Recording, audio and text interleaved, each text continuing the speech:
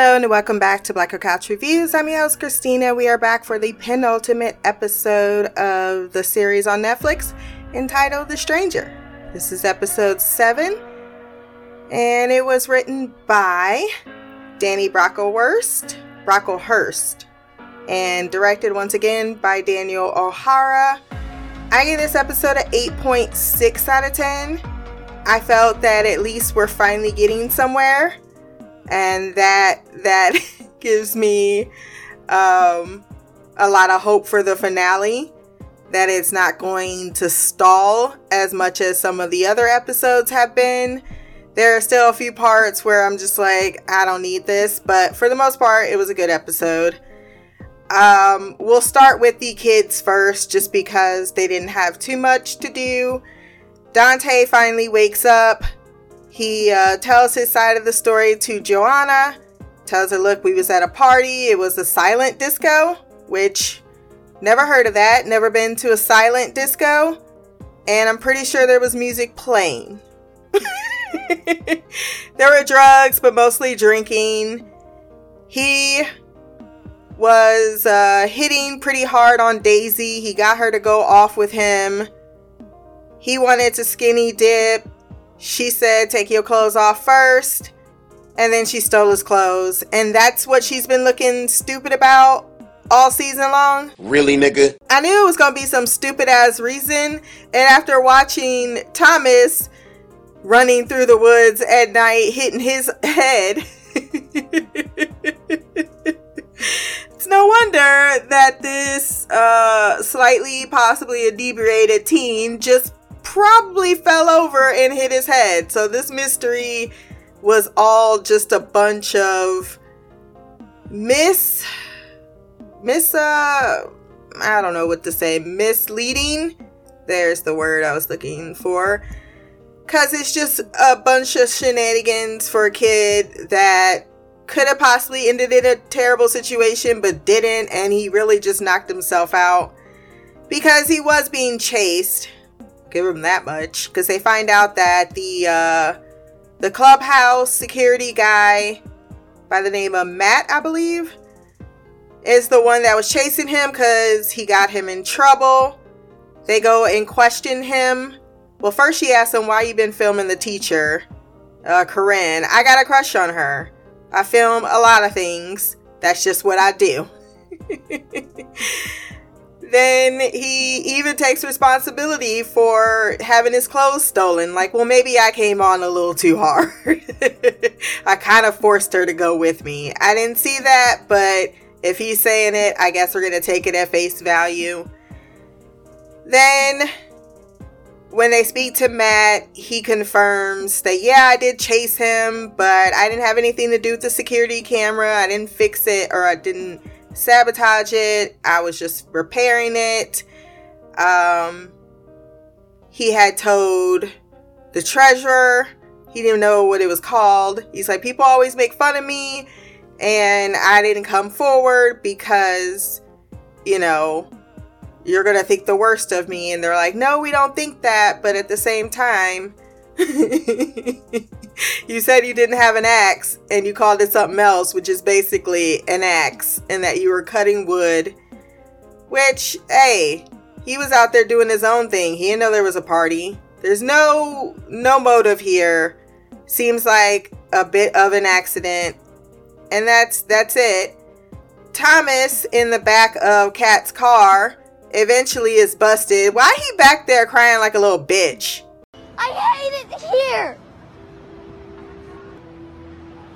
I want to go home.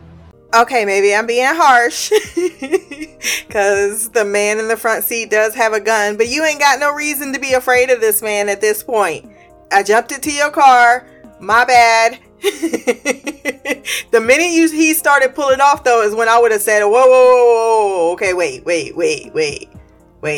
Look, I'm just a friend of your daughter's. We weren't doing anything. She told me to hide. I jumped in the backseat of your car. I wouldn't have let it go on for so long. Then he tells him, look, what's wrong with your daughter? Because Katz is like, get out. Oh my God, you're Corinne's son. I set her up for a murder she didn't commit. Also, you know, I'm not gonna hurt you. Just as, you know, I'm a cop. That's the reason why I have a gun, even though it's for personal use. Cats, what kind you clearly aren't a criminal, because you kind of feel like you want to get caught, but then at the end, you and Joanna, like, your back is up against a wall, and I guess you'll react. But this was funny only in the sense that he's like, so I think that Olivia's mom is poisoning her. And then he's like, well, it's good that I know there's a bus stop down the street. And just left him there. Didn't give him no money. Didn't ask if he had any money. Just drove off. Do you have a phone? Anything. He's like, you'll figure yourself back home. And just drove off. And then was listening to some rock music all the way on the way back to his home. Cat searches the grounds, finds the rat poison that was very clearly there for anyone to see. How is it that you two are separated? Because he said that I left you and this is revenge. How then can you just have access to her home? That's weird. It could be different in Britain. Yeah, because I think even Joanna, yeah, but they don't have a kid. Joanna and Philip separating, they're not legally divorced. What is that, the same situation? I don't know. But yeah, he finds his proof. He calls his ex, curses her out. Fuck you. Fuck the plane you flew in on. Fuck them shoes. Fuck the socks with the bell on it. Fuck them cheap ass cigars. Fuck your yuck mouth teeth. Fuck your hairpiece. Fuck your chocolate. Fuck Guy Ritchie. Fuck Prince William. Fuck the Queen. I'm going to finish up with Cats because we'll come back to him in the Joanna storyline in a bit. But he, or at the end. But he then, Lord. He then meets with the one guy who's kind of putting him off. This is the person that he killed for. Because he needed, that was his whole motivation. I needed money to pay for my child's medical bills for the illness that she has. I've taken her to so many specialists. I've been made a fool of by my ex in a revenge plot. There's a lot of revenge plots going on, or shady things happening due to relationship issues. But alas, that's his motivation. Like, you don't know what I've done. Why would you tell her that in a freaking FaceTime message? So he's being dicked around by the one guy that he's already killed for, and then Joanna's at his door. And we'll come back to that in a minute. Let's go over to Adam. He starts the episode chasing Chrissy. It's official. She's Killane's daughter. I'm not surprised, motherfuckers. After a very long chase,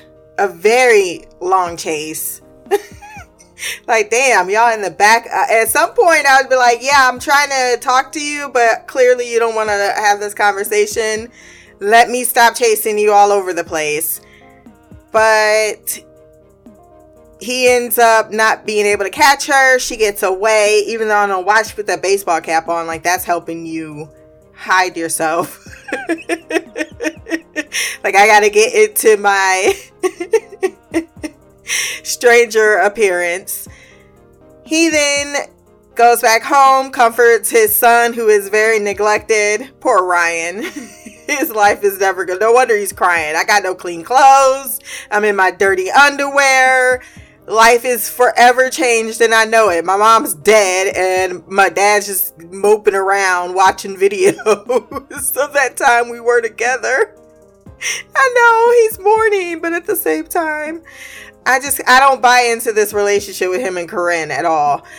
But he is then approached. Well, first Joanna stops by, updates him that your wife was not seen getting on any type of flight. And I doubt she faked her passport. And also, she didn't steal any money because your finances don't indicate that at all. Even though if it was cash, you know, she could have, why would she put it in her own bank account since she stole it? But whatever the case may be, she's looking a whole bunch of innocent. Joanna relates to Adam because they both have lost someone and they don't know what happened to them. So they're trying to get to the bottom of this mystery and it's linked, but it's not linked. So she opens a little bit opens up a little bit. Then she realized maybe she crossed the line. But he's like, it's totally fine. You're already drinking a beer in my house. Sun comes down. I thought it was Mom. Then Adam is approached by Ed, who comes by with a private investigator. And it's like, yeah, I have this thing called resources. If you would have told me in the beginning, I could have helped you find things. That's when he comes clean about the fact that he almost sort of had an affair, but he did have an affair emotionally. And he comes clean about the fake pregnancy. And he finally says, I was approached by a woman, because they're like, this happened 2 years ago. Why now? I don't understand why he needed to be prompted to tell them about the fact that some woman approached him and told him all about his personal life. That's when Ed's like, what this woman looked like? And that's when he says the same thing. She told me I had a kid out there and then she left. Like, what is this? They're like, and she didn't blackmail you? And they're both like, no. Then they realize that it must be a connection to Kalaine since she was at the hospital that he was at. He's not allowed any visitors, even though it looks like she got in there just fine. And that's when they decide, look, I have his personal effects in storage. Let's go through them. And at the end of the episode, they finally come to the conclusion that Chrissy is Chris, his daughter, not the son that everyone was assuming he had. I don't know why you was a neighbor, Ed, for a long time and you didn't know that this man had a daughter. I don't get that. That just makes no fucking sense. I mean, it's just bullshit. Fuck. Oh my. This, of course, ties in neatly with the stranger, Chrissy herself, walking into Kalaine's room and him acknowledging that that is indeed his daughter that he hasn't seen in quite a while. And she doesn't look happy. And why wouldn't she? She knows the truth. She's been waiting for it to come out. You killed her mother. I kind of laughed that the description was she's young, 20s, mixed race, attractive. I don't know if that attractive bit needed to be included in there, but it caused me to chuckle. Alright, what else? The kids did say, I forgot, that they're going to tell the school about Olivia's sickness and what they suspect. Daisy's hugging all over Thomas like she feared for his life. Let's go back to the Joanna situation of it all, because she's going to go to Heidi's memorial. And Wes, deciding that he is indeed her BFF, says, I'm going to go through everything once again to see if there's anything that we missed, which is perfect because Katz is not there to lurk around and stop you from finding the necessary evidence that shows that he was at the scene. I don't know why she wouldn't have said, I'm with Katz, and why she decided to put her phone on speaker. That just felt, I don't know, both of them felt something I wouldn't like. Anytime I put someone on speaker, I'm going to let them know I'm putting them on speaker. Like, you just don't put people on speaker. And then even if they are, you know you're on speaker. And then you're just like, am I on speaker? Like, I wanted him to stop. So, like, I can't believe you just, like, I'm about to tell you some seriously fucked up news. Like, a cop being involved, because they already are like, how did this old key fob get there? And Joanna was kind of asking, like, you fucked up on the op. Maybe I was being a little hard on you. Something's going on. I'm your friend, Patrick. Tell me what's going on. He comes out about the whole poisoning event, and then she comforts him. But then the next minute, it's clear, because he's talking about how he's had to how he's had to get extra money. And yeah, then the cat is out of the bag. She screams that she's at his house. Takes him forever, it would seem, to get to the location. You call the police. Well, I guess it depends on where you are in the country, United States. Never mind. Because police don't show up in some places very quickly. Then there is a struggle between the two. She locks herself in the bathroom. He goes out to the car to get his gun. The neighbor's like, hey, he's like, no, I'm not murdering any. Then another really dumb scene. She's screaming help. And it's like, she's fine. What? What do you mean she's fine? If you were running from someone, just dumb. Just so dumb. And no one apparently heard her either. Wes is calling. He's concerned. He's on the way, but not before Katz is pointing a gun at Joanna, telling her, we're in a situation now. We're in quite a fix, because now it's apparent. She jumped out the window, and as soon as I saw her jumping out the window like that, I was like, ooh, your leg about to be fucked up, because that's a distance. I know, what are you going to do when you got to? But, man. So that pretty much sums up the episode. I think we covered everything. Yeah, the whole Dante thing, the whole thing with the kids. We finally got some action going on. We know who the villain is. How are we going to conclude this? I guess we're going to find out sooner than later. I think I have this on the schedule for for Sunday. I'm probably going to watch it before then and just hash out a review. I did at the end want to just go ahead and click the next episode. I'm like, I'm ready for the resolution. I just want to see who killed Corinne. We ain't seen Doug in a while. I'm going to guess it's him.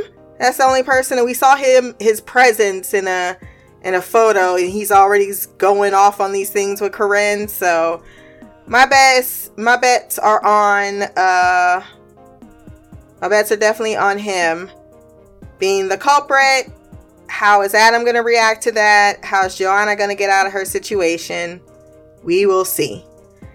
If you want to send feedback for our final episode, which will probably drop tomorrow or maybe even sometime tonight, who knows? blackgirlcouch@gmail.com, or you can leave a comment below on this podcast. My social media will be there as well. Remember to like, share, and subscribe. Until the next time, peace, hair grease, and black girl magic.